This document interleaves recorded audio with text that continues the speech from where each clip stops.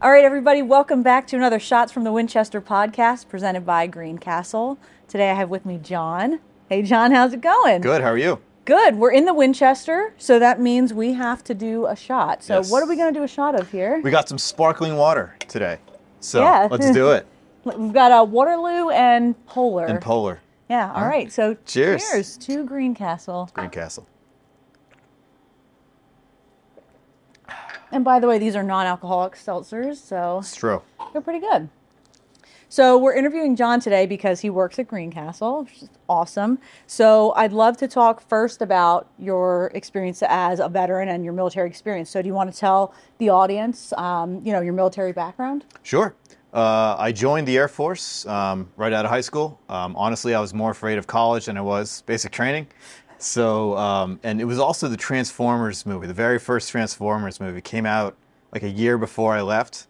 So, I'm not gonna lie, whoever was involved in making that movie or recruiting movie, which it probably was, they did a good job. Because I never really thought about joining the military until I saw that job, saw that movie. So, I joined the military right out of high school, and went to Lackland down in San Antonio, Texas. Did my basic training there, and then Shepherd Air Force Base was my next assignment for tech school.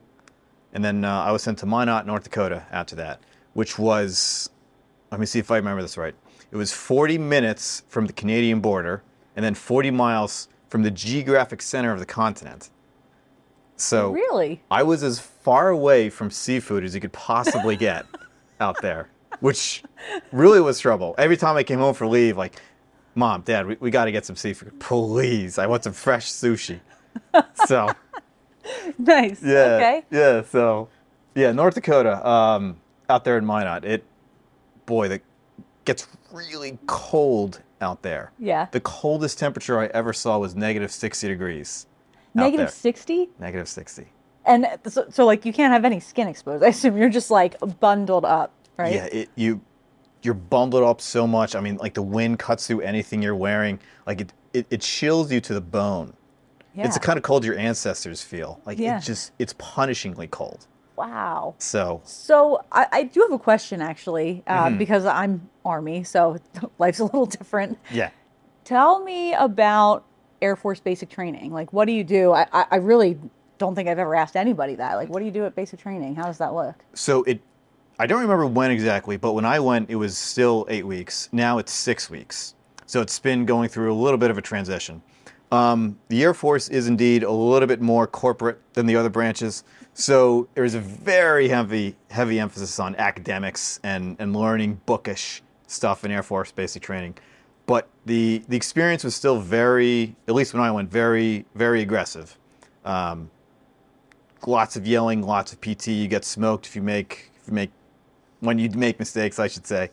So there was a lot of academics, but there also was a lot of combat type familiarization and training. We learned our combatives. We learned self-aid and buddy care. We learned basic medical, how to fire a weapon, of course. We all qualified with the M16 platform. And then, how to disassemble your M16, things like that. So there was a little bit of combat and deployment type training when I was going through. Now I think with the current environment that we're in, I think there's less of that happening in basic training, but I don't know for sure. I know when I went, they were still pretty heavy on teaching combat and combatives and things like that. Yeah, sure, that makes sense. Okay. Huh, surprising. I honestly, I didn't know that, but it kind of makes sense. I like that you said more corporate. That's sort of a really nice way to say it, right? It's very, the Air Force is very, very nerdy. It is bookish. It really is.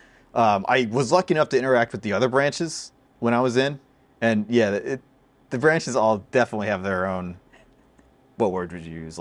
Personality. Yes, personality. Yep. Yeah. Characteristics, yeah. Yes. Okay, so then what job did you have in the Air Force? What did you go to school for there? When I was in the Air Force, I worked in a command and control center. So all the different streams of information would come into my office, and then we were charged with disseminating that out. So commanders would call us. They would need information right now. Our job was to give it to them right now. And then just keeping track of everything, making sure everything was squared away.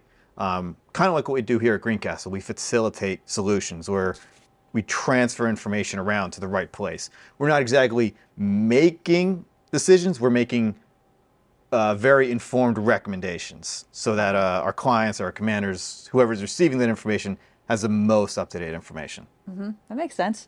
So how did you find Greencastle then? Because just to remind the audience, everybody that works here is a veteran or has to have served. So how did you come across Greencastle?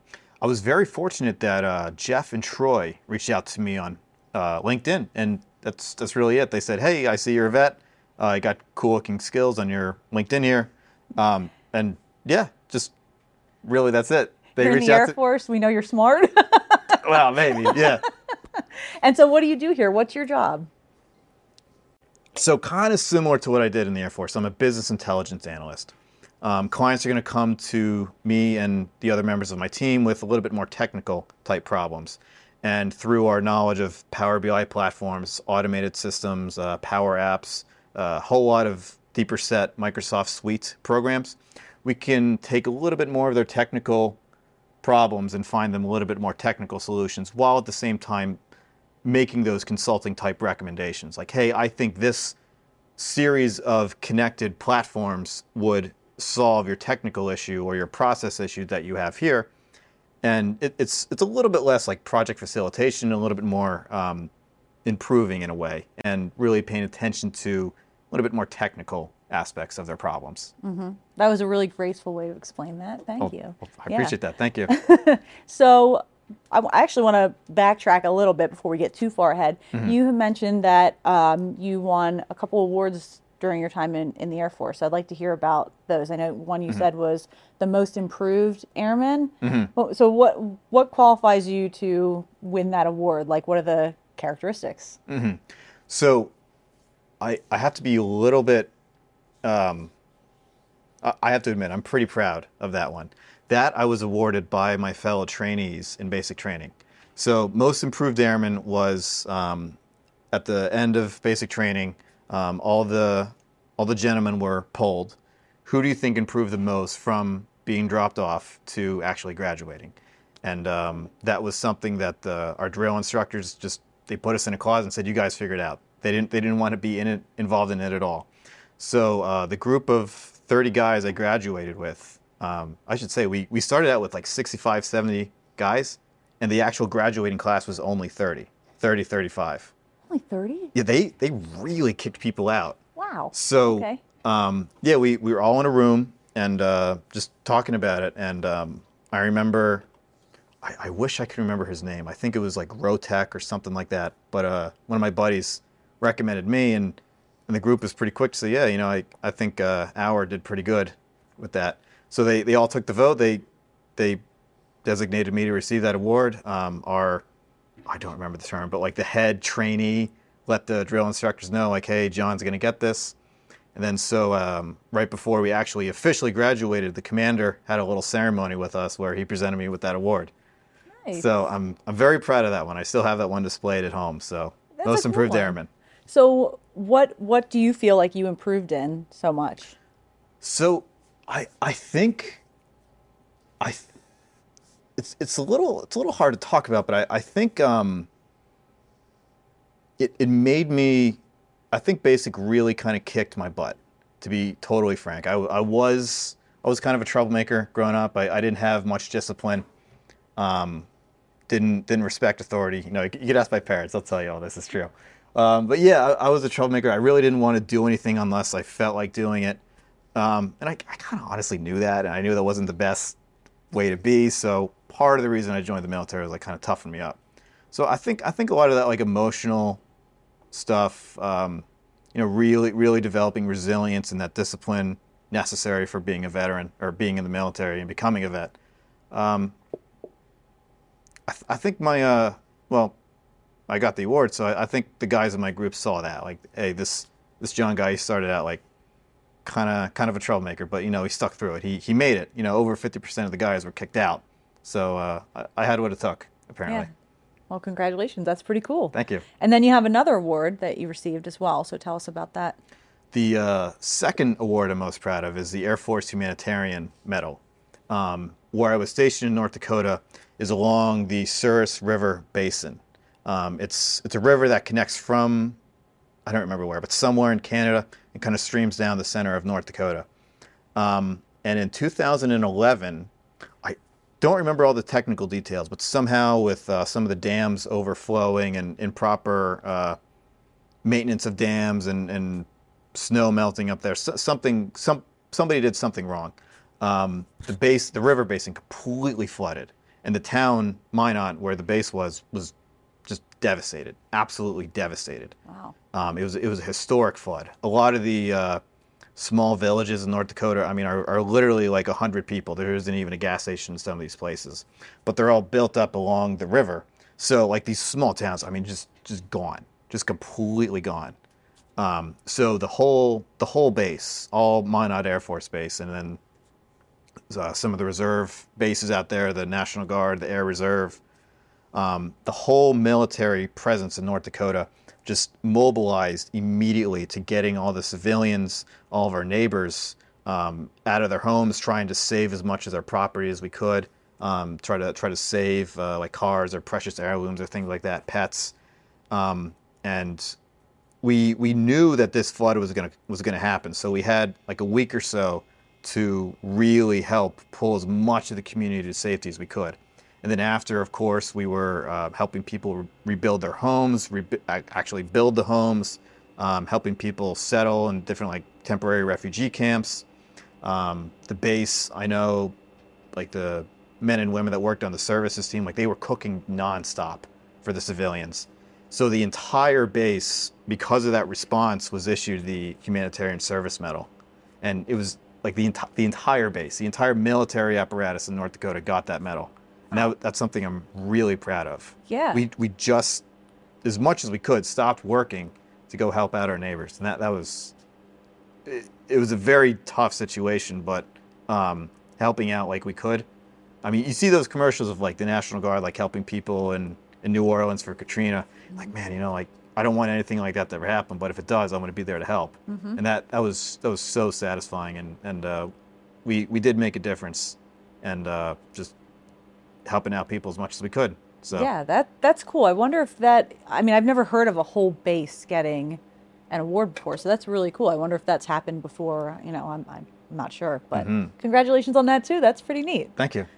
I'd like to talk about your family. So I know you have a couple of things you want to talk about there too. So let's talk about your mom. You said your mom is a refugee. Mm-hmm. So do you want to talk about her? Sure.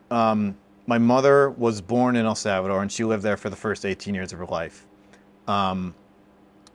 And she came here, I don't remember the exact year, sorry, Mom, but she and her family came here to the United States legally through a refugee program. In El Salvador, the government and then the communist elements, foreign communist elements, wanted to take over El Salvador, and there really were no good guys in that situation, but there were atrocities from both of those two parties constantly, just constant bloodshed across the entire country. My mom was. Yeah, her whole family, like she would tell me growing up, like they would hear bombs going off in the distance. There would be days when like they couldn't get any food. All the water they would contaminate the water even. So people couldn't even drink, just running terror campaigns. Wow. So they did what they had to do to survive. Unfortunately, El Salvador, it's a very different country. That things are less stable down there. Now it's doing much better. But at the time, it was a very, very rough place to be. So it took them 4 years, unfortunately, to bribe El Salvadoran officials to process their paperwork to let them come here legally. But my mom always said, like, if they wanted to come to the United States, they wanted to be a credit to this nation. Back then, you could look up to the United States and see it really as a beacon of hope. So they wanted to come here, and they wanted to. It was very important for them to do everything right. Even if they had to bribe the El Salvadoran officials to sign off things when they came to the U.S., they always wanted to do things right. So they did finally come here. All of them became citizens. All of them now are voting, and they're true Americans and everything like they just the real patriotic Americans. It's really fun to talk to them. They love this country so much for what it did for them. So yeah, my mom and her extended family, they were refugees from El Salvador, and just growing up, mom would always tell me, like, be a credit to this nation. Really, what we have here is very different than what we have in certain places of the world. So like that's a really important thing to protect, to fight for. Maybe that's part of the reason too why I joined the Air Force. Now that I'm talking about it, being the firstborn from that. But yeah, my mom met my dad in New Jersey, and an American boy and everything like that. So and so from somebody from New Jersey, nonetheless. So that's like yeah. a very specific culture. Exactly. Yeah. So my mom didn't even speak English when she first met my dad. So they would talk through handheld translation dictionaries. And Are you kidding? Dead serious, and it worked. It was love at first sight, even despite the language barrier. I love that. That's Yeah. so cool. Yeah. So she had to be really proud of you when you joined. Like, what was her, did she give you any advice, or was she like, how did she feel when you were like, hey, Mom, I'm going to join the Air Force? Oh, she was so mad. She was mad? She was mad. She did not want me to join the military. Well, so she's patriotic, but I guess because you're her son and she wants to protect you, right? Yeah. Okay. Yeah. Oh, but then I'm sure once you were in it, she was like, oh, okay. Yeah. I see. At that, like I said earlier, I was kind of a troublemaker. When I turned 18 and I decided I was going to join the Air Force, like, that was it. I was going to join. Like, hey, Mom and Dad, I'm not asking you for your permission, but like, I'm going to do this. And my dad was okay with it, but mom was like, no, you're not, Johnny. How could you do this to me? So we talked about it, but my mom came to talk to the recruiter and everything like that, and recruiters do what they do and everything like that. So it was a very long process, and she always she had her trepidations, but now after I've been out for a while, she's very thankful for that, and she was really proud. When I graduated basic and she came down to see me, she was beaming, and like you said, she really had that surge of patriotism in her. And she probably saw that change in you too, which, obviously was very apparent to everybody that you were in basic training with. But then I'm sure to your mom too, like that moment must have been like, whoa, who is this? Right? I hope so. Yeah. Yeah. So you're married. Yes. Right? Yes. So tell us about your wife. And I heard that you planned the whole wedding, you and her together, just everything. That's true. My lovely wife, Hannah, her and I met on the internet like any millennial does. I don't think there's any way to meet anybody anymore. Yeah. So, but yeah, we both are planners. We're both the oldest, so we're really type A, very aggressive go-getters. It can be kind of a problem because we don't know how to take breaks. We're always like, planning everything months and months and months in advance. So it can be a little too much sometimes, but we're working on that. But yeah, we planned our own wedding. Every single detail we planned. She had a lot of contacts with with tent people and food trucks, caterers. She had a lot of contact from one of her previous jobs. So every single detail we planned, and we absolutely loved it. It was a lot of work. Every single little detail was planned out meticulously, but man, that was a wonderful, wonderful wedding. So did you got married before you started working here, I assume? Yes. So then that had to prepare you, some of that planning. Exactly. For what you're doing here, right? There is a lot of correlation between something like that. It's a huge event, right? You were an exchange student, Is that correct? Yes. Okay, so tell us about that. I was able to live in Japan in 2007. Had to remember. Yeah, 2007. They had smartphones before we, like, everybody's walking around with little iPads that they had and everything. They were pretty big back then, and we still had flip phones over here. It was so cool to learn about a completely different culture to our own. The Japanese are lovely, lovely people, and at the same time, like, they're so different. So being a young kid, I think I was like 16, being a young 16-year-old kid and like really seeing that and realizing like how no matter those differences, like, humans are still humans. We still have the ability to love, and we still have like hopes and dreams. And boy, when I left my host family, like we were all so sad. We were so sad. I was only with them for a few weeks, but yeah, just a lot of things to learn and a lot of very valuable lessons to like actually experience as a young boy. So what's one takeaway from that culture that you've been able, maybe you've implemented that in your life, or what's the one thing that you feel like you learned there that was most important? The Japanese, in my experience, have a very dutiful outlook on life. I think it's pretty fair to say it's very general. They have a very dutiful sense, and they maintain a very strict sense of personal and familial honor based off them achieving their duty, and not only achieving their duty, but like doing it to absolute perfection, doing it to the not to their best, but to perfection. In America, we, as I understand it, we do our best, but in the Japanese way of understanding, you do the best. You're an instrument for the best, and that outlook was pretty valuable for me at the time, to understand like maybe the best isn't something you assign, but it's something collectively like discovered or uncovered, and you're sort of like an instrument in achieving that, as opposed to being a little bit more individualistic. Wow, that's really interesting. Very insightful too. Oh, thank you. Yeah. Thank you. So last thing, this is the real fun fact here. Okay. You have a pet snake. I have a pet snake. What kind? It is a yellow rat snake. How big? Like, are they like huge, or are they like? So he's pretty skinny, but he's very long. He's from like the middle of my torso down to my feet. Wow. Yes. Okay. And so, what do you feed it? Feed it rats. Okay, that's what I thought. Yep. That I always thought that was really cool. I feel like I saw that in like a high school science class at one point, like where they fed it the rat and it like, you watch it like kind of digest it, which is really fascinating. Do you have any fun story about your snake? Quite a few. My sister and brother-in-law actually gave me my snake for my birthday.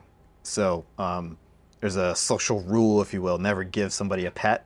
Well, my sister and brother-in-law don't listen to that. So they gave me a pet snake as a gift. So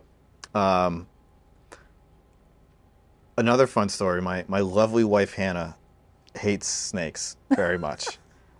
When we were first dating, I asked her, what do you think of animals? Oh, I love animals. Her family has like, to this day, they still have like chickens and ducks, turkeys. They had pet falcons for a little bit. Wow. Like they had all kinds of pets. And I said, oh, very cool. Like, do you ever have any reptiles? Like, yeah, we had turtles a little bit. Like, okay, what do you think of snakes? Like, I hate snakes. Snakes are the most vile, disgusting creatures. I would never date somebody who has a snake.